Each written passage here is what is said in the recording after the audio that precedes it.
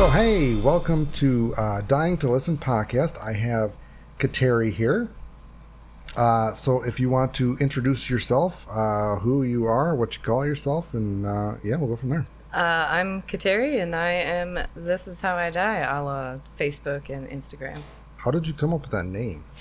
It was very random. When I first started dying, I only opened the Instagram. I've never been an Instagram person. I only did that just so I could have a nice clean gallery of my discs. I made that up. I made that disc, even though I'm not a bed dyer at all, just to have something of a logo, and I've just been using that for a couple of years. The name was available. I was like, oh, that's kind of clever. This is how I die. And I'm literally one of these people where this is how I die.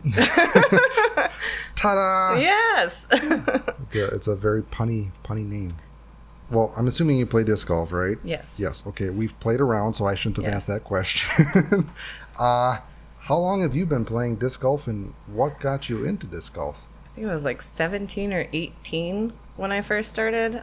So that's a really long time ago. A very long time, I know. I've been playing, well, thanks for alluding to my age, sir, yes. I was dating a guy when I was like a teenager, at the end of high school, early college kind of thing, that all of his friends just went out, and I decided to try it, and for a good 15 years, I was a bring one disc with me kind of thing, and then meeting more people, more friends, dating different guys that were disc golfers, started doing different things, and then, now it's just an almost daily thing because I live in Madison. We have so many courses and everything, but technically, yes, I've been playing for like almost 20 years, and I only have one ace. One. Yeah. One. I know somebody that's been playing for 10 years and he has not gotten an ace. It's like, come on. Yeah. I'm due for my next one. Yes. You grew up in Waukesha, right? Yeah. You played in my backyard where I grew up. So I grew up around here. My first course I ever played at was Valley View. And Sussex, the course that I just got done playing at this morning. Those are the main two ones that I played at growing up, and then kind of just branched out. We would start traveling around. I mean, I'm in Madison now, so they pull the pins during winter. So I tend to come back to this area. I mean, I'm not that far away or anything to come play in like the winter or late fall after they've pulled the pins in Madison. So does every course in Madison pull the pins that you know of? There is, there's a couple of smaller ones, like a 9-hole that keeps theirs in, and then the Yahara golf course during the winter that gets changed into a disc golf course. So there are some winter spots out there, but I get sick of playing the same course over and over because I'm used to having like choices everywhere. Yeah. You know? It is crazy how many choices we have in this area. Yeah. So I was just talking earlier about how I have a list of, all the courses I've played, and I've played at 42 courses in Wisconsin. I have a list as well, and there's still courses that I haven't played, even in southeast Wisconsin. Yeah. It's crazy. Yeah. 414 Custom Joe was just talking about all kinds of places more in the Milwaukee earlier when we played earlier, and there's a bunch that I never heard of, never been to. What has been your favorite course that you've played, and what course would you like to play? Like ever of all time anywhere? Yes.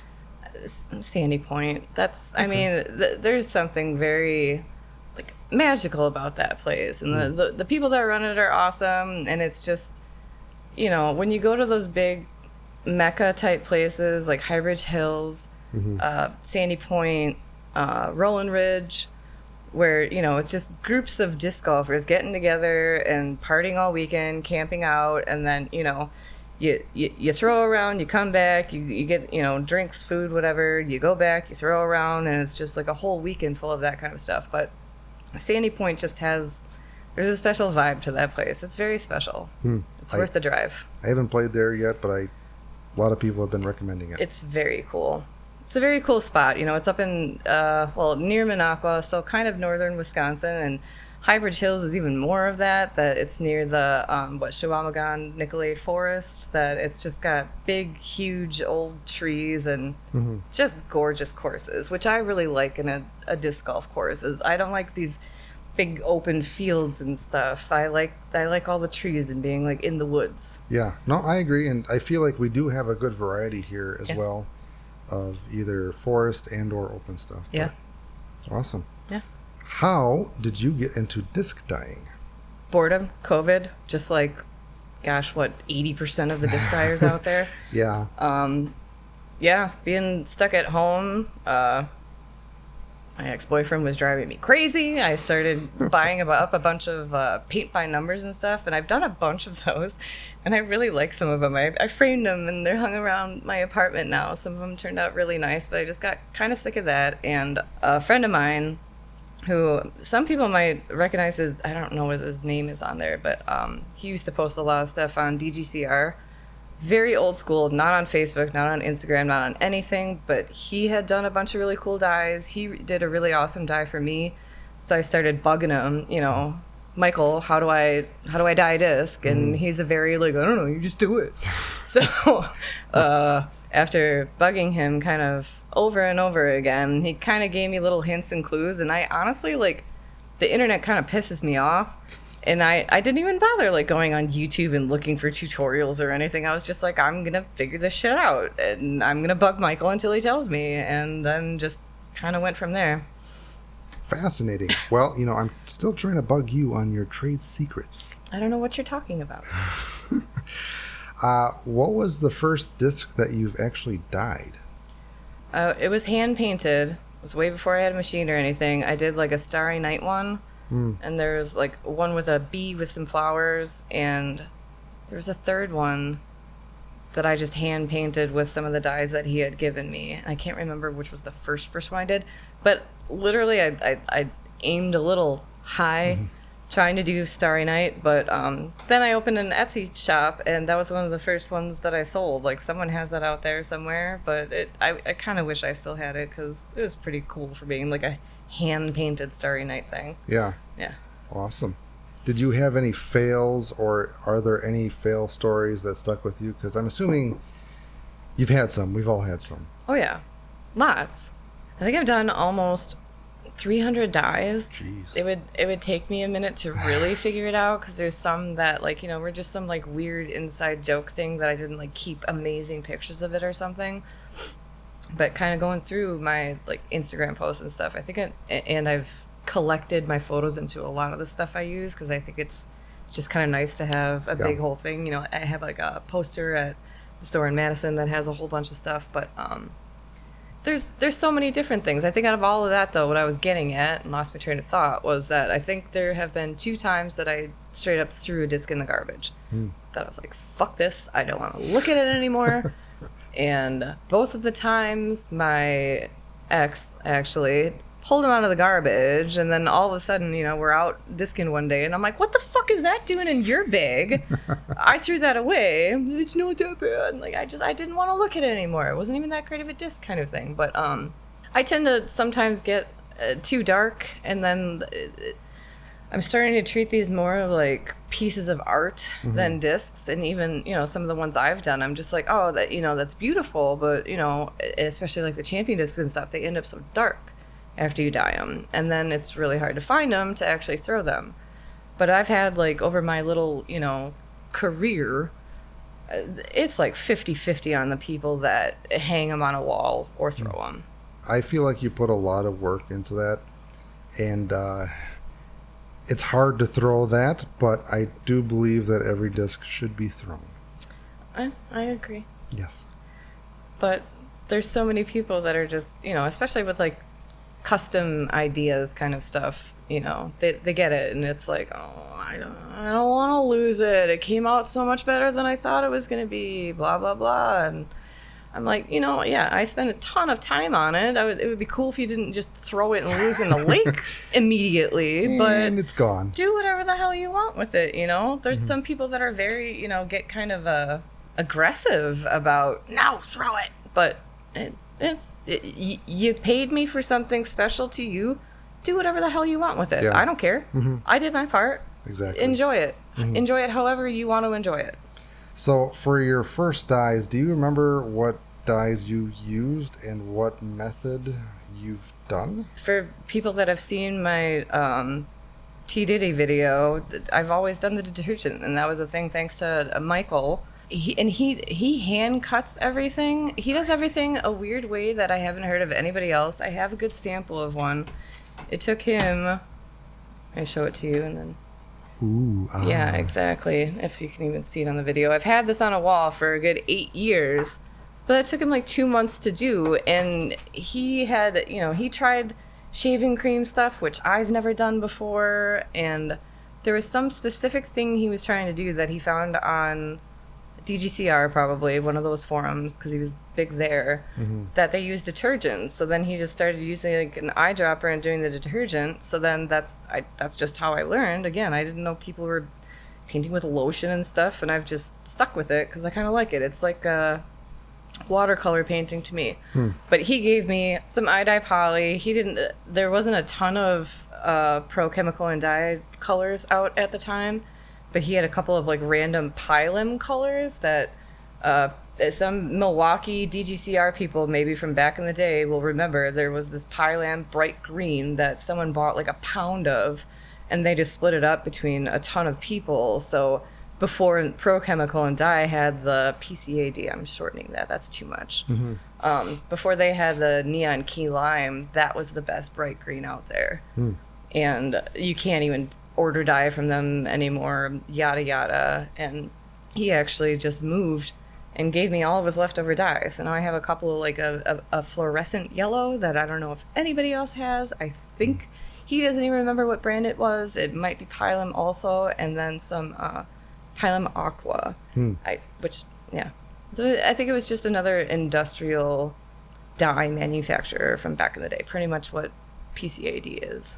Yeah, I feel like there's not a whole lot, I won't say choices, but it's pretty narrow. It's either ProChem or iDye Poly. Yeah. I like a lot of iDye Poly colors still. Like, I know Pro Chemical and Dye, they have, reds. There's how many different reds they have and yada yada. But, like, iDye red is just, it's a great red. And it's very, very potent. Very, extremely potent. And I think I use their crimson for any of, like, the blood splatters that I've done. That's a nice red. And the blue I really like because if you don't mix it up real well, it does this kind of like purple blue morphing kind of thing that comes out really cool on a lot of stuff. So there's some iDye Poly I still use, but a lot of the dyes now are Pro Chemical and Dye. Well, I've ordered some, and then frickin' Keith Lempa keeps sending me all these sample kits when I only want one color. So now I'm like loaded up with that. Like, thanks for pushing that on me. I'll use them. So you have these, I would call it rare dyes. What are you going to do when you run out of those? Oh, I don't care about them that much. Oh, they're easily replaceable. Alrighty then. That's what I was saying, how the Neon Lemon Zest and the Neon Key Lime, these are the ones I'm talking about with the Pylim brand. They're a little bit, they're extremely potent, actually. Like the fluorescent yellow is extremely potent. But it's easily replaced with Neon Lemon Zest to get the same kind of color. The glow is just a lot better, or the UV reaction, it's not glowing, is a lot stronger with the fluorescent yellow.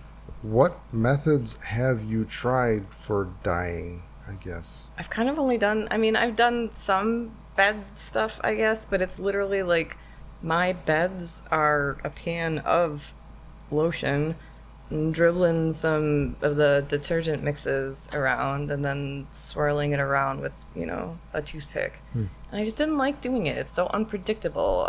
I'm not a control freak, but I like to know what's happening to these discs when I'm spending so many hours and hours and hours on them. I don't like the unpredictability of being like, oh shit, what's it gonna look like when I'm pulling it out of the bed? I don't like that feeling. I don't like it at all. No, I'm the same way. I like to know what I'm going to get. Yeah. So if someone saw your discs, what method or style would you say that you have? I'm a stencil dyer. Yeah. I don't know. How did you get into stencils? Probably Michael again. Yeah. He just I showed that one, and he's done a bunch of other, like locally people in Madison and stuff. There's probably a ton of people that have his dyes. He's kind of an oddball dude. Like, I love him, but he's a weirdo. He never took money for anything, and I'm like, are you insane? You spent like a month on that, and you're not gonna like ask for any money for your time? Like, not that I'm like ooh money, but I'm like, for some of the stuff he did, like even the one that he did for me, like that's insane to spend months and months hand cutting that. That's insane. Yeah. I could never imagine doing that. Even with a machine, that's a lot of time and effort. Yeah, and when I first started out, I had a lot of pop culture-y things that I liked, that I know other people like, that it started with a lot of like movie characters and stuff that I knew I could just find it and then do it. And I like stencils. So what do you use to cut out your stencils? I have a Cricut Explorer Air 2. Gotcha. And what setting do you use? Washi tape. And how did you find that out? Well, I feel like I'm one of the first people that knew about this, but I don't know. Some people have said Tiffany Shaw said it like before me, which I'm not challenging it or anything. But I did talk about it in my T. Diddy video, and I had been getting like really frustrated. And again, that dreaded ex was obsessively looking at YouTube videos to try and help me out because I was refusing to watch any YouTube videos. And he told me to try it, and then I was like, oh, well, shit, this kind of works. What vinyl do you use? Oracal 651? Yes. Okay. Gotcha. Yeah. I get the big, huge packs on Amazon. That's like the 50 sheets, and I like the sheets, not the rolls, because yeah, sticks to the mat a lot better. The rolls are frustrating because they're always curling and they're just hard to manhandle. Always crinkling and all kinds of even if you trim them down, which I ended up doing with the roll I had at work with one of those big cutters. I put them under like a bunch of heavy books and they never flattened out, and they had the crinkles where the curl was. So no, unless you use like a US cutter or something that needs to be on a roll, which I have used because my boss has one at work. It cuts it so fine and so well that it's hard to see where the cuts are when you actually need to weed it. Yeah. Huh.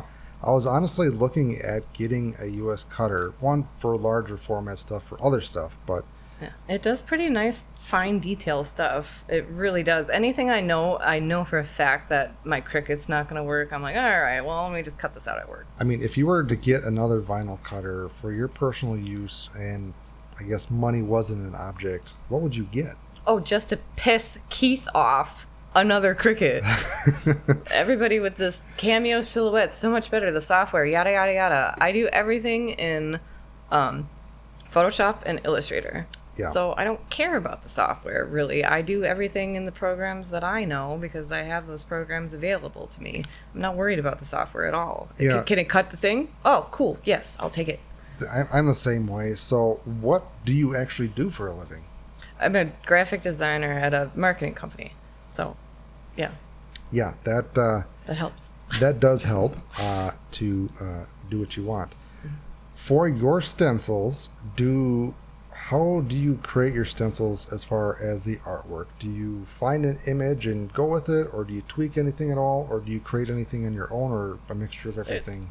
Kind of a mixture of everything. I don't do a lot from scratch. I feel like I have a weird creative brain that I have to use a lot of that energy at work. And then when I'm done with work, that part of my brain like kind of just wants to shut off. And if I just like find cool shit and then stockpile all that cool shit, then I just have something ready. Like I always loved coloring books when I was a kid. Fucking loved coloring books. That was my favorite thing. All the Lisa Frank coloring books and whatnot.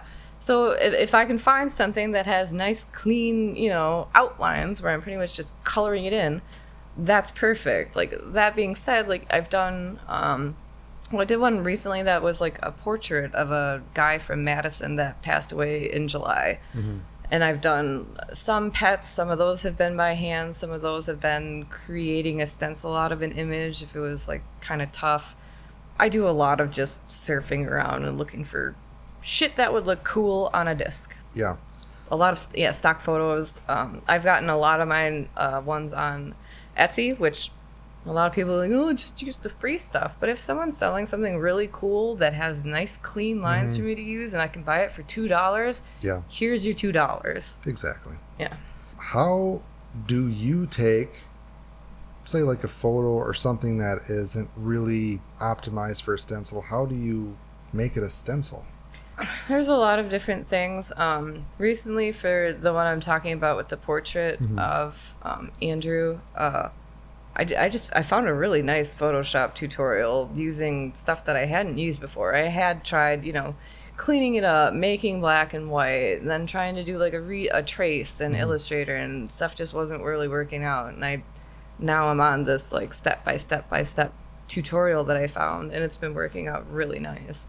What software do you mainly use for your stencils or creating them? Photoshop and Illustrator. Yeah. I hate Adobe, but damn, it's the industry standard. I love Illustrator. That was my favorite, like, even when I was in college. I'm really good at Illustrator and InDesign.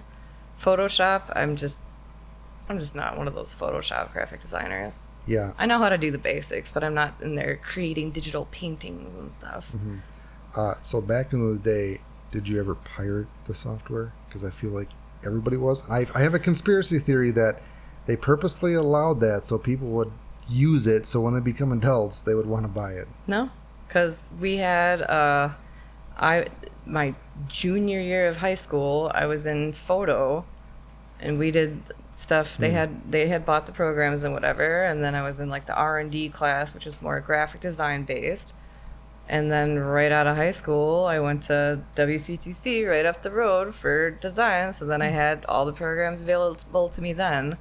As soon as I got my degree, I got a job at a print shop, so I had all the programs, and it's just been kind of continually over the years. Yeah, I've never stolen any software. Neither have I, for the record. I think he's lying.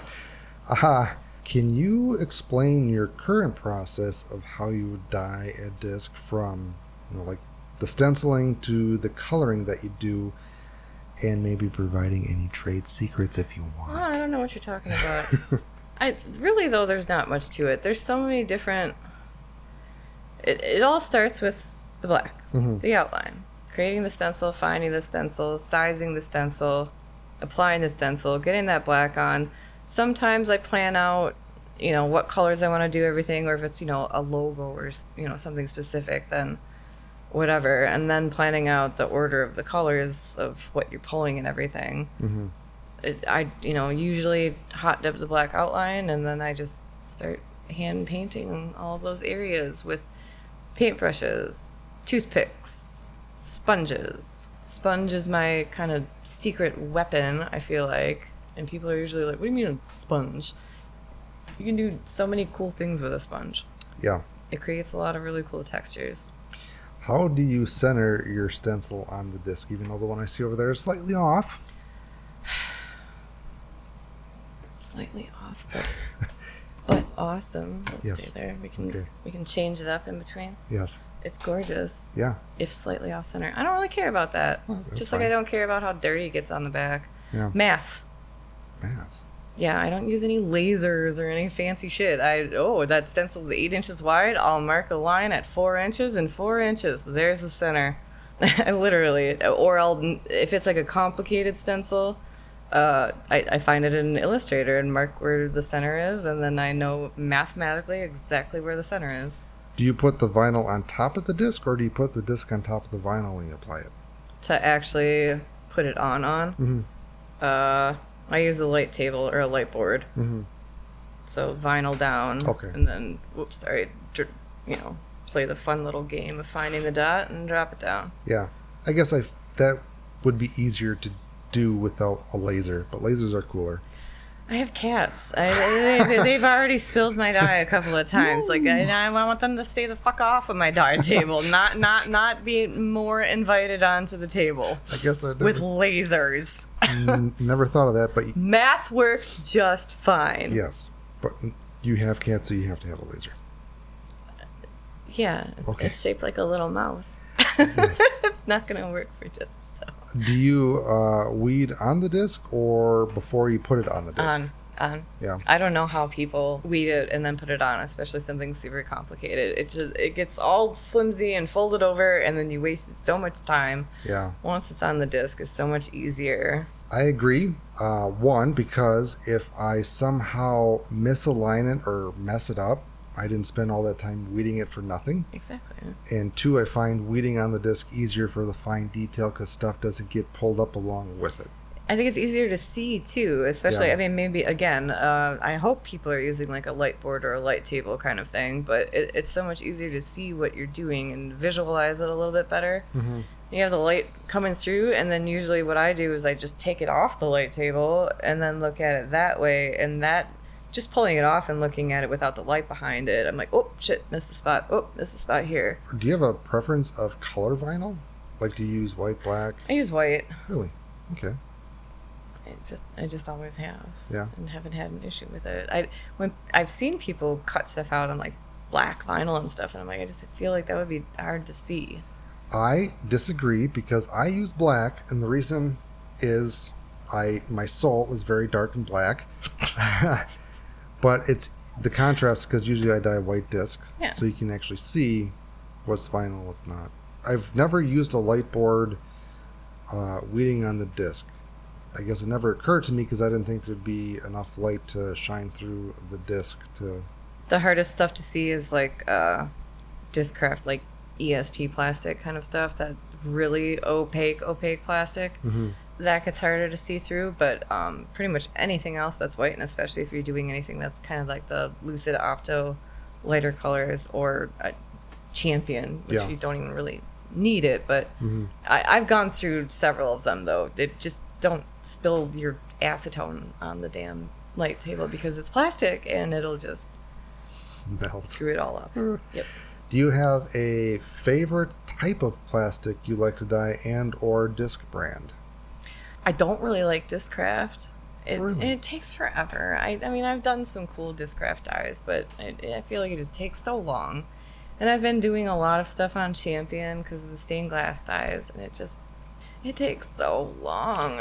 I like instant gratification of doing like just star plastic, you know? Yeah, you are sadistic with doing the Champion stuff of what you do. I know. Wow. But it's so pretty. It is. Do you use any heat for your stuff? I know you do the hot dip, which is obviously hot, but for your coloring, do you use any heat, and what do you use? Yes. I used to just use my oven. Shouldn't do that. Got a toaster oven, and that worked out well. Mine had a weird kind of setting where if you didn't pull it, back that little 1/16 of an inch, it turned on the toaster, which is a little too warm. And now I've been using a dehydrator because then I can have 3 discs in there at once. I'm not worried about it being too hot, and the one I have has a digital timer and a digital thermometer. So I just, set it to the second from lowest. It's like 122 degrees or something. But yeah, if it's something really quick, I do have a heat gun. I just don't really like using the heat gun. Like it works, but I really like having the dehydrator now. What got you turned on to the dehydrator? Someone was talking about it on the dyer's page, and I was like, you know what, that's pretty smart, because then I can do several if I get the multi-tray kind of one. Mm-hmm. Better temperature control, not as unpredictable, Yeah. and yeah, being able to do more than one, because I started getting frustrated trying to work on multiples at once, because there's so many of them that I do that it's hours and hours and hours and layers and layers and layers that, if I'm stuck inside, if it's shitty outside or something, Mm-hmm. while that one's just sitting and heating up for, a color that might take 20 minutes or something, I want to be doing something else. The dehydrators, they have a fan to circulate the air. Mm-hmm. Do you find that your dye or whatever your mixture is dries out? No. And you again? It did it more so even in the toaster oven. Yeah. And It's like a better circulation of heated air without as much humidity. Yeah. Because of the dehydrator kind of thing. Mm-hmm. Yeah, I haven't really had any issues with it. And you use the detergent exclusively, right? Yeah, I Okay. don't. Yeah, I don't paint on with anything else. What kind of detergent do you use? All clear, or the Tide clear. I know there's some people out there that do the detergent. I feel like a lot of it's because of my stupid T Diddy video, and that was just how I learned. That's just how I did it. But you buy the cheap shit. The cheap shit's too runny, and it'll just fall off the disc. The better brands, like I said, like Tide or All, are a little bit thicker, and I like getting the clear stuff because I keep all my stuff in little jars. just as a better color representation, because Yeah. sometimes when I'm working on shit, I got, 20 jars open on my table. Mm-hmm. I can kind of tell which is which better. If you use like the stuff that's blue or green, you kind of lose the color representation. Do you ever wish that the detergent was thicker? Yes. Have you ever thought about using cornstarch or something like that? I have tried that, and it turns into a weird chunky mess. Really? Yeah. Okay. Well, good that you explained. I've also, I think, just from doing so many and just having experience with it, like I'm sure, there's better ways to do it with alcohol for, yada yada, or lotion for whatever, because it's so much thicker and sits on there better. But I think I've just like the way I throw when I disc golf, I just adjust to what's needed. Yeah. So I'm so used to it, and when people are like, mine's too runny, blah, blah, blah, like, I don't know what you're doing wrong. Maybe buy the good detergent for one thing, Yeah. add more dye. Some colors like really thicken up really nice if you just kind of add extra dye. And then as they get to the bottom of the jar, I just add more detergent and mix it up until it's like faded a little bit. Yeah, I experimented with some detergent. I haven't done a whole lot, but I found it more liquidy than lotion. Lotion is pretty thick and can hold its own, but with the detergent, you got to be slightly more careful, especially like on Domier discs when you're on the edge. Yes. Got to be careful not for it to run. Yep. How long do you typically leave your coloring in the dehydrator, or how long do you let this dye sit on the disc? It depends on the color on the dye. Right. On average. It really is. Okay. The most is maybe like 30 minutes for like some of the neon colors. But then there's some, I do a lot of things where there might be, I want 6 different shades of blue. So I'll put on, one layer of the darkest one, 5 minutes, pull off the next pieces of the next lightest blue, paint all that over again, put it back in for 5 minutes. So I'm still getting all these different, shades of blue, but it's only technically 5 minutes at a time. But then by the time it's done, the darkest one, it's been on for like a total of, 20 minutes, 30 minutes kind of thing. Do you have a must-have dye accessory that you could not live without? A good weeding tool. Good weeding tool. What do you use to weed? The Cricut weeding tool. The little hook thing? Yes. Yes. It's called a weeding tool. Yes. Having a good weeding tool, having a good, a good reliable squeegee to get all those damn air bubbles out. Yeah. My sponge. I love my sponges. That's a special thing. So it's not just any type of sponge. It's a specific type of sponge. Can you elaborate on that? I should have brought one. I think I might have one. Maybe. I was telling people for a while that it was just like a craft sponge because it looked like sponges my mother had in her craft room growing up, kind of thing. And then like, it's not the same.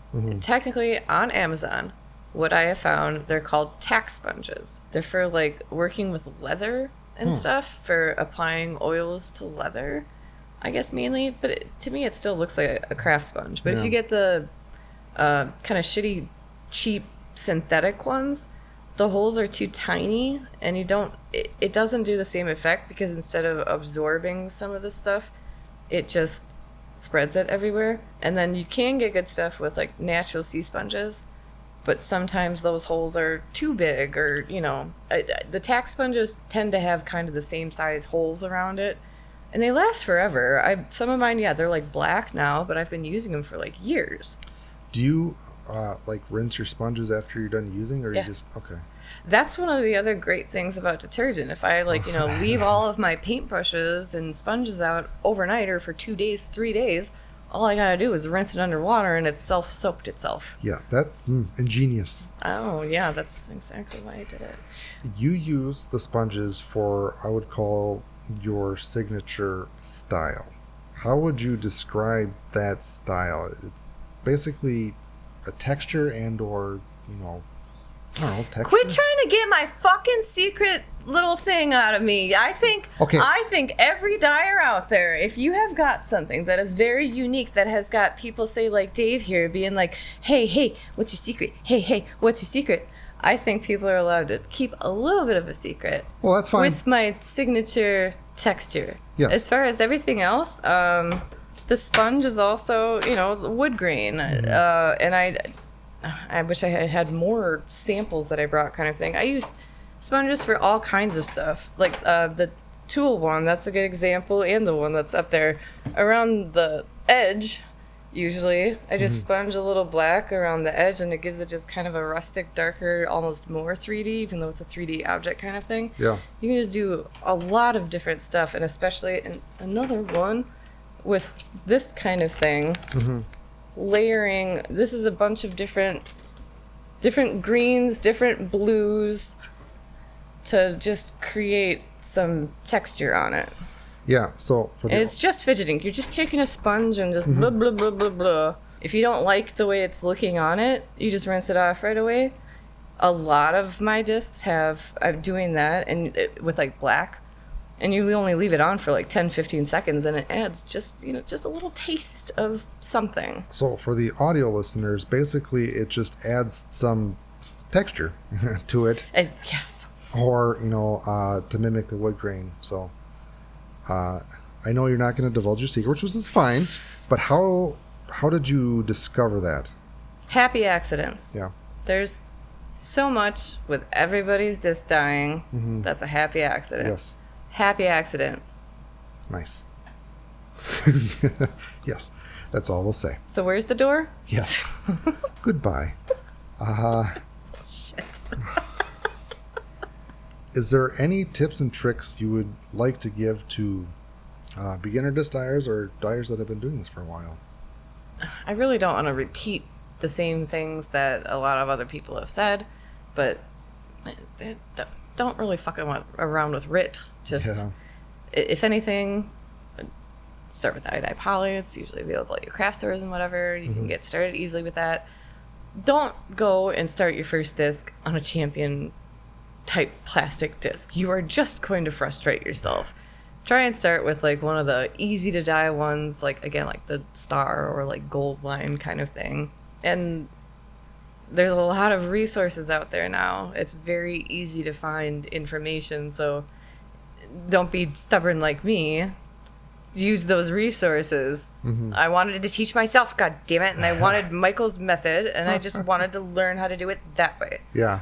But that's also kind of helped, I guess, not influence me by whoever's, videos or something I was watching. Everything's not even based off of Michael anymore. There's been several discs I've showed him where he's just like, how the hell did you do that? How did you figure that out? And almost every time I'm like, oh, I just use a sponge. If you were to start disc dyeing fresh today, is there anything that you would do differently? Yeah, but if I knew then what I know now, I wouldn't have dealt with hand cutting things. Hand cutting things is for the birds. Yes. I hated it. I did a couple of halfway decent ones. I got so frustrated. I was working on one for the Dreaded X. Spent like 3 hours cutting out the design. Went to weed it, and I was like, oh, fuck, great. I didn't cut all the way through. I got so mad, and I had this like $75 gift card from Target sitting around. It was like a gift from work or something. And I was like, all right, let's see. Does Target have crickets? Oh, shit, they do. And ordered it online again during COVID. Went and picked it up, and things just like blew up from there. Are there any disc dyers that inspired you? I know you mentioned one. God, yeah, there's so many, though. Put you on the spot. Name them all. I can't do that.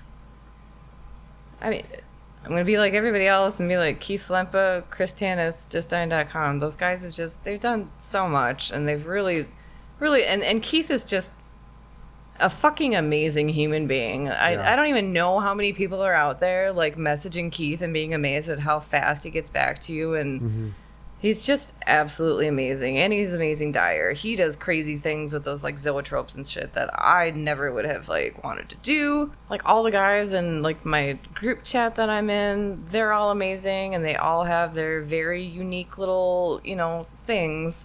I don't have like a favorite. There's so many good people out there, and like everybody.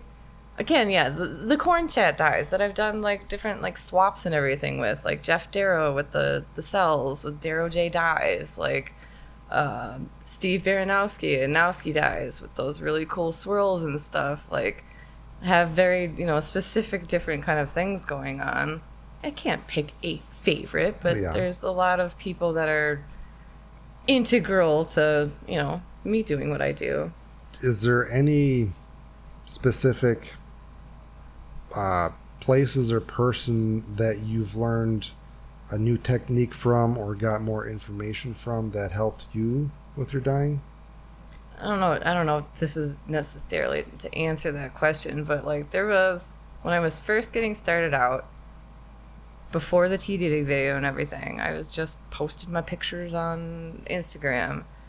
And this dude, Matthew Zottarelli, Send It Custom Disc Dyes on Instagram.com, started messaging me and was just like, fucking hype man, was just, you're so amazing, how do you do that? And like just going crazy. And he was just like such a cool dude. And then like he's like, you should do one of these T. Diddy videos. And I was like, what the hell is T. Diddy? Like I didn't even know or anything. And then like Bobby Curry hit me up and we planned doing the video and everything. And like Bobby is just, he's such a cool dude. Mm-hmm. Like he came down to my class at Ledgestone, so I got to like kind of hang out with him in person. That was kind of weird. It felt weird. And then the girls from We Die You Fly came and stalked me down there. Fangirling over me, as they like to say. Nice. Love you guys. But yeah, Bobby being there, and like Bobby was just like really, really supportive. And like I didn't know that was gonna like turn into a thing. I don't even know how many views are on that video or anything anymore. But that kid just hyping me up so much, and then like kind of went behind my back and was like, hey Bobby, you should check this chick out. And then Bobby hit me up, and then everything just kind of went crazy. That's awesome. Yeah. Yeah, it's interesting and amazing how things just work out sometimes. Yeah. I wouldn't have expected any of this. Everything's been a little weird since like the end of 2019, Yeah. And having something like this was definitely really, really important to me. That's awesome. Yeah. Well, now we boosted your ego. Let's bring it down. Fuck me. Your favorite fave. To get to know you on more of a personal level.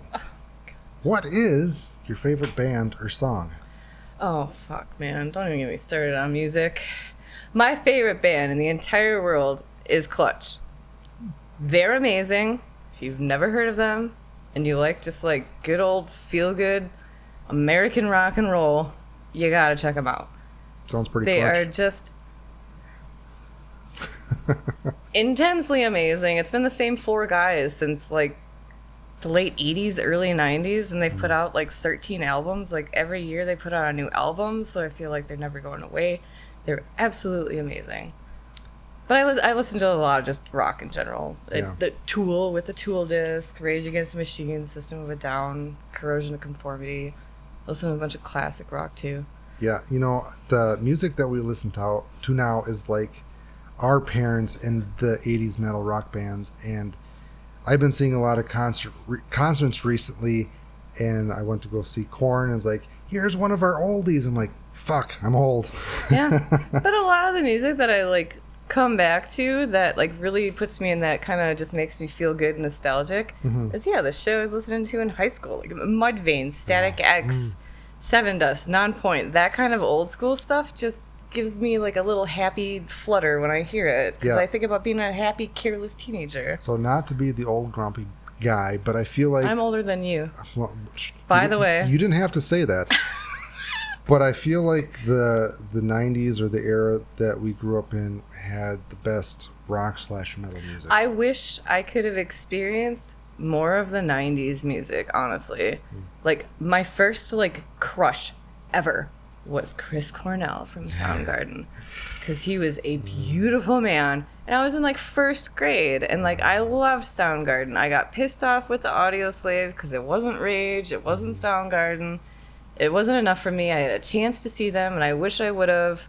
Like, Soundgarden was on my bucket list, and then after Chris Cornell passed away, like, that's the one that really kind of got to me. Like, there's a lot of people that died because of drugs or, anything else from the 90s era. But that one, like, literally made me cry. Just imagining that I'm never going to hear Chris Cornell singing a song again because he had such a unique voice. Just, ugh. Yes. Goosebumps. Just goosebumps. Like LeJean from Seven Dust. Goosebumps. Yeah. I like a good voice. Have you ever been to Ozfest? Yeah. Yeah. Yeah, back in the day when I was like 16, 17 years old, I went by myself. It was a terrible idea when I was like this pretty little 16-year-old girl prancing around in my little skirt and shit by myself. Yes, I went to Ozfest a couple times at Alpine Valley. And speaking of artists and drugs and dying, I went to Ozfest and Drowning Pool. Basically, I saw the last concert of Drowning Pool. I got to see them at band camp in Madison right before he died. Yeah, it's crazy. It's just, Yeah. I remember now. Anyways, your favorite food? It's just, Say pizza. it's not pizza. With your weird pulling your toppings off your pizza shit. Yes. I'm Shuffling. actually a really good cook, I have to say. I guess my favorite genre of food then would be like Mexican food, Tex-Mex. I make up a lot of shit. Make hot sauce. Yeah, I brought you some hot sauce. I'd love to hear your review. It's amazing. Yeah, I was going to say it. That was awesome that you made your own hot sauce. Yeah. I like just, I don't have like just one favorite thing. And I cook a lot. I don't know how I have time for all this shit. Oh yeah, I'm single and I don't have children. Yeah, well, all that money you must be drowning in. Oh God, no! I live in Madison. It is not cheap there. Yeah. Well, so what do you use to wash all that food down? What is your favorite beverage? I'm actually more of a PBR drinker, but after you're making fun of it being like hipster, and I'm not hipster at all, I was like, I'll bring some fancy Spotted Cow. All these people that can't get it out of state that have had it before are all like salivating and angry at me. Yeah, again, Wisconsin, we have a lot of beer to choose from. So you don't have kids and you're drowning in money. What other hobbies do you have? Disc golf. Yeah. Okay. Playing disc golf. And cooking. I spend a lot of time cooking. I really like I'm one of those person that when I grocery shop, I'll just go scope out the meat department, buy whatever's on sale, and then I have a vacuum sealer at home, so I just like divvy it out. Like I have a roommate because I'm not drowning in money. I need a roommate, and he doesn't cook. He only eats like quick trip food constantly, and somehow he's skinny as fuck.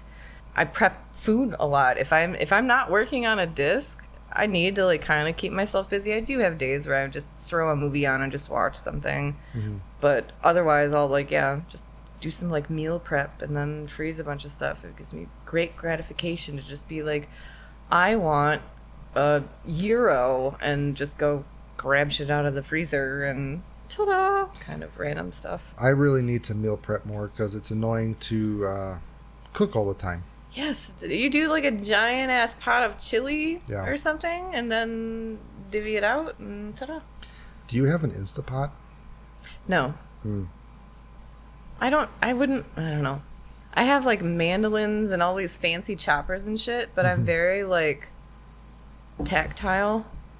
And I have very bad like anxiety, and there's a lot of stuff I do just kind of like zone out or whatever, and like just chopping up some onions or something, like no, there's no like beauty in that. I love just having my nice chef's knife and dicing everything up really fine. You know, when I make like a chili or like salsa or something, I'll watch like a movie and a half because it takes that long to chop everything up, but it's really satisfying to me. Yeah, no, I hate doing that. So if you ever want to chop my onions. No, thank you. I'm not coming all the way out here for that. Yeah. So you live in Madison and there's quite a few courses by you. Yeah. Kind of on that topic, what if you had to pick 3 discs for the rest of your life to play any course, what would those 3 discs be? My Miss Argentina Sapphire is very special to me. Especially because of that jerk that's using my picture around on Facebook saying, "Die is fate, it's all a scam." And I've asked him repeatedly to stop using the picture of my disc, and yet, fuck that guy. My katana, that my only ace is with an old pro katana that was one of my only discs I threw for a long time that and if anybody I know watches this, like back in the day, I used to just only do my approaches and putts with that katana. I'm really good at putting with that katana. A tie between my truth and my claymore, because both of those do some magic shit sometimes. Speaking of truth, I think, yeah, I did buy that Native American die that you did, the truth, which I really love that. You said you were going to try that again. Are you ever going to do something? God, that was one of the first ones I did. Yeah? Yeah, probably. I have stockpiled so much shit, and just, again, with the way my brain works, I actually did, like, contact sheets of all of these stencils that I've, like, downloaded over the years, and then bound them together. So I just have my own little catalogs of everything that I've collected, and I'll sit and flip through the pages until something, really gets the excitement about it, about actually, working on it. So I feel like you're a very physical and tactile person because you have a physical calendar, I'm assuming, and you printed out your stencils, contact sheets. There's a thing called a computer. I am very analog. You should see how many little notebooks I have in my purse that I just carry around a little notebook to jot a note down rather than finding the app on my phone and blah, blah, blah. Do you ever sketch anything out for a stencil or ideas? Nope. No? I am not a good artist. Okay, well, that's what computers are I've for. been... No, I'm not. Actually, who was just talking about that pencil thing? Was that Ginger? Was that Bill that was talking about the iPad pencil that reacts to pressure in the chat the other day? Yeah. Gingivitis.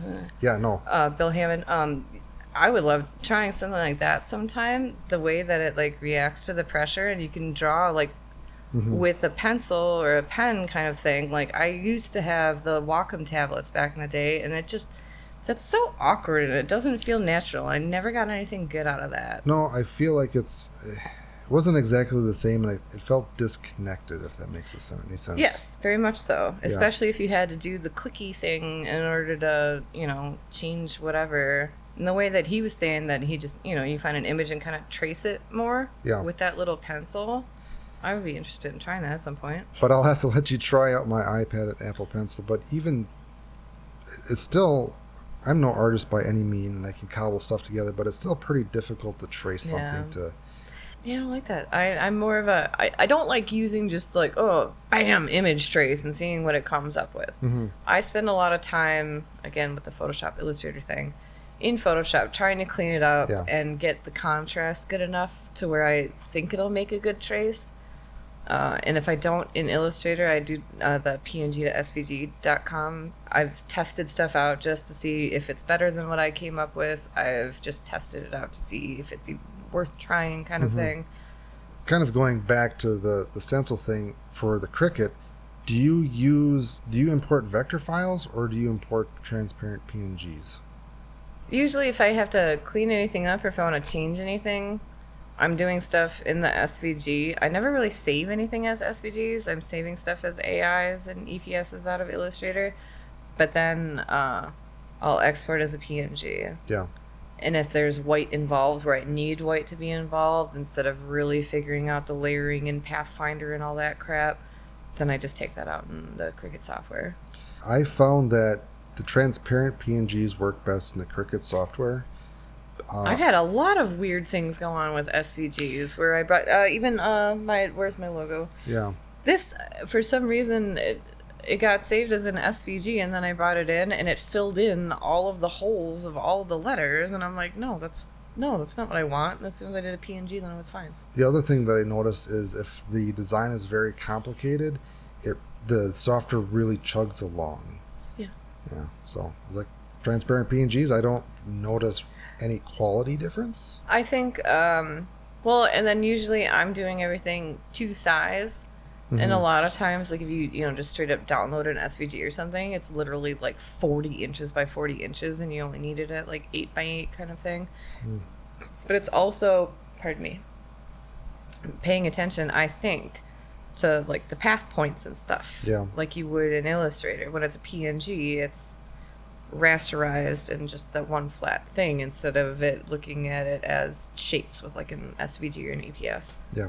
But that's just, I might be making shit up. Am Probably. I talking out of my ass? Yeah, you are. Sounds like it makes sense.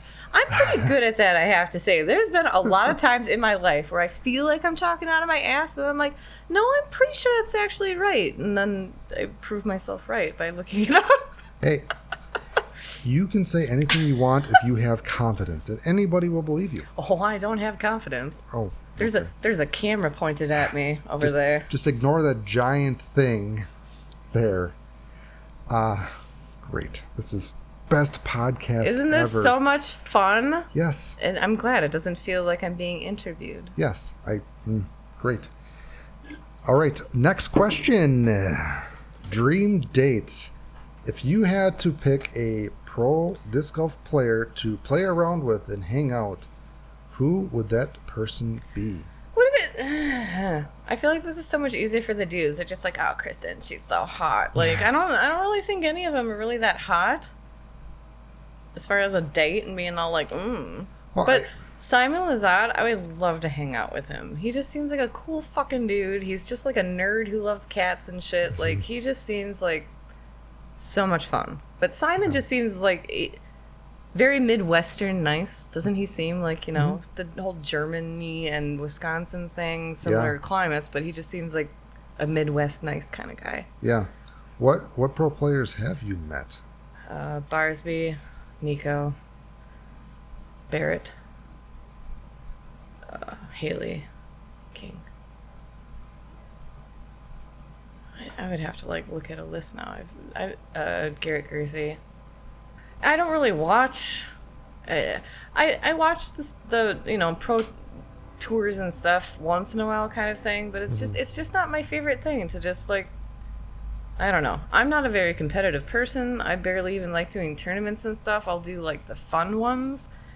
Again, with the dreaded X that I keep bringing up. It was like all day, every day, Joe Mez, and I'm like, dude, I can't fucking do this. Like, can we please turn it off? And I started hearing, I'm jumping every time I hear chains, and like I'm hearing chains in my sleep. His fucking ringtone on his phone with chains banging. I'm like, yeah, it got to be a bit much. Right on. So yeah. All right. Not like, ooh, pro disc golfers. It's more like, hey, bro, how's it going? Yeah. Where can people find you at?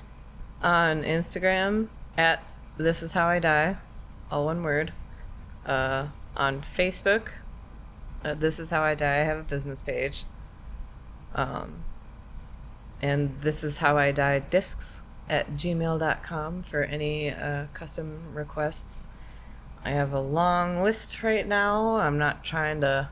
Once it's winter, I'm fine with working on a bunch of shit. But right now, I want to enjoy the last of you know, our summer before fall just immediately turns into winter. Mm-hmm.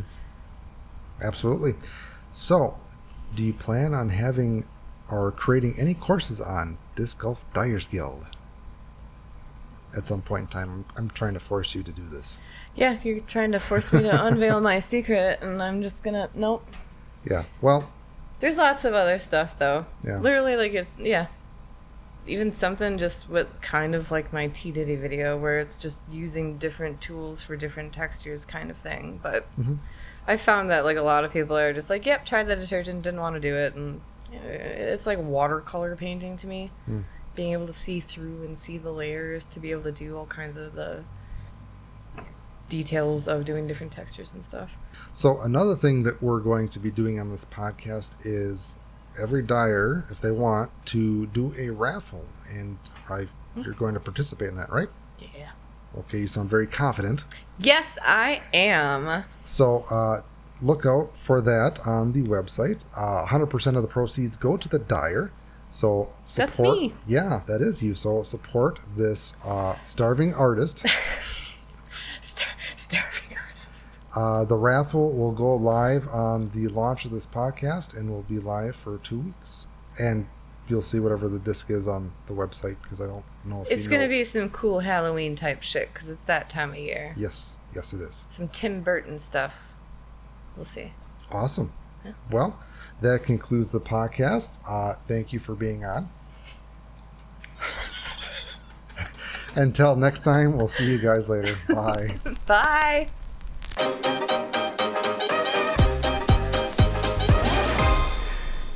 And we're done. See, that wasn't bad.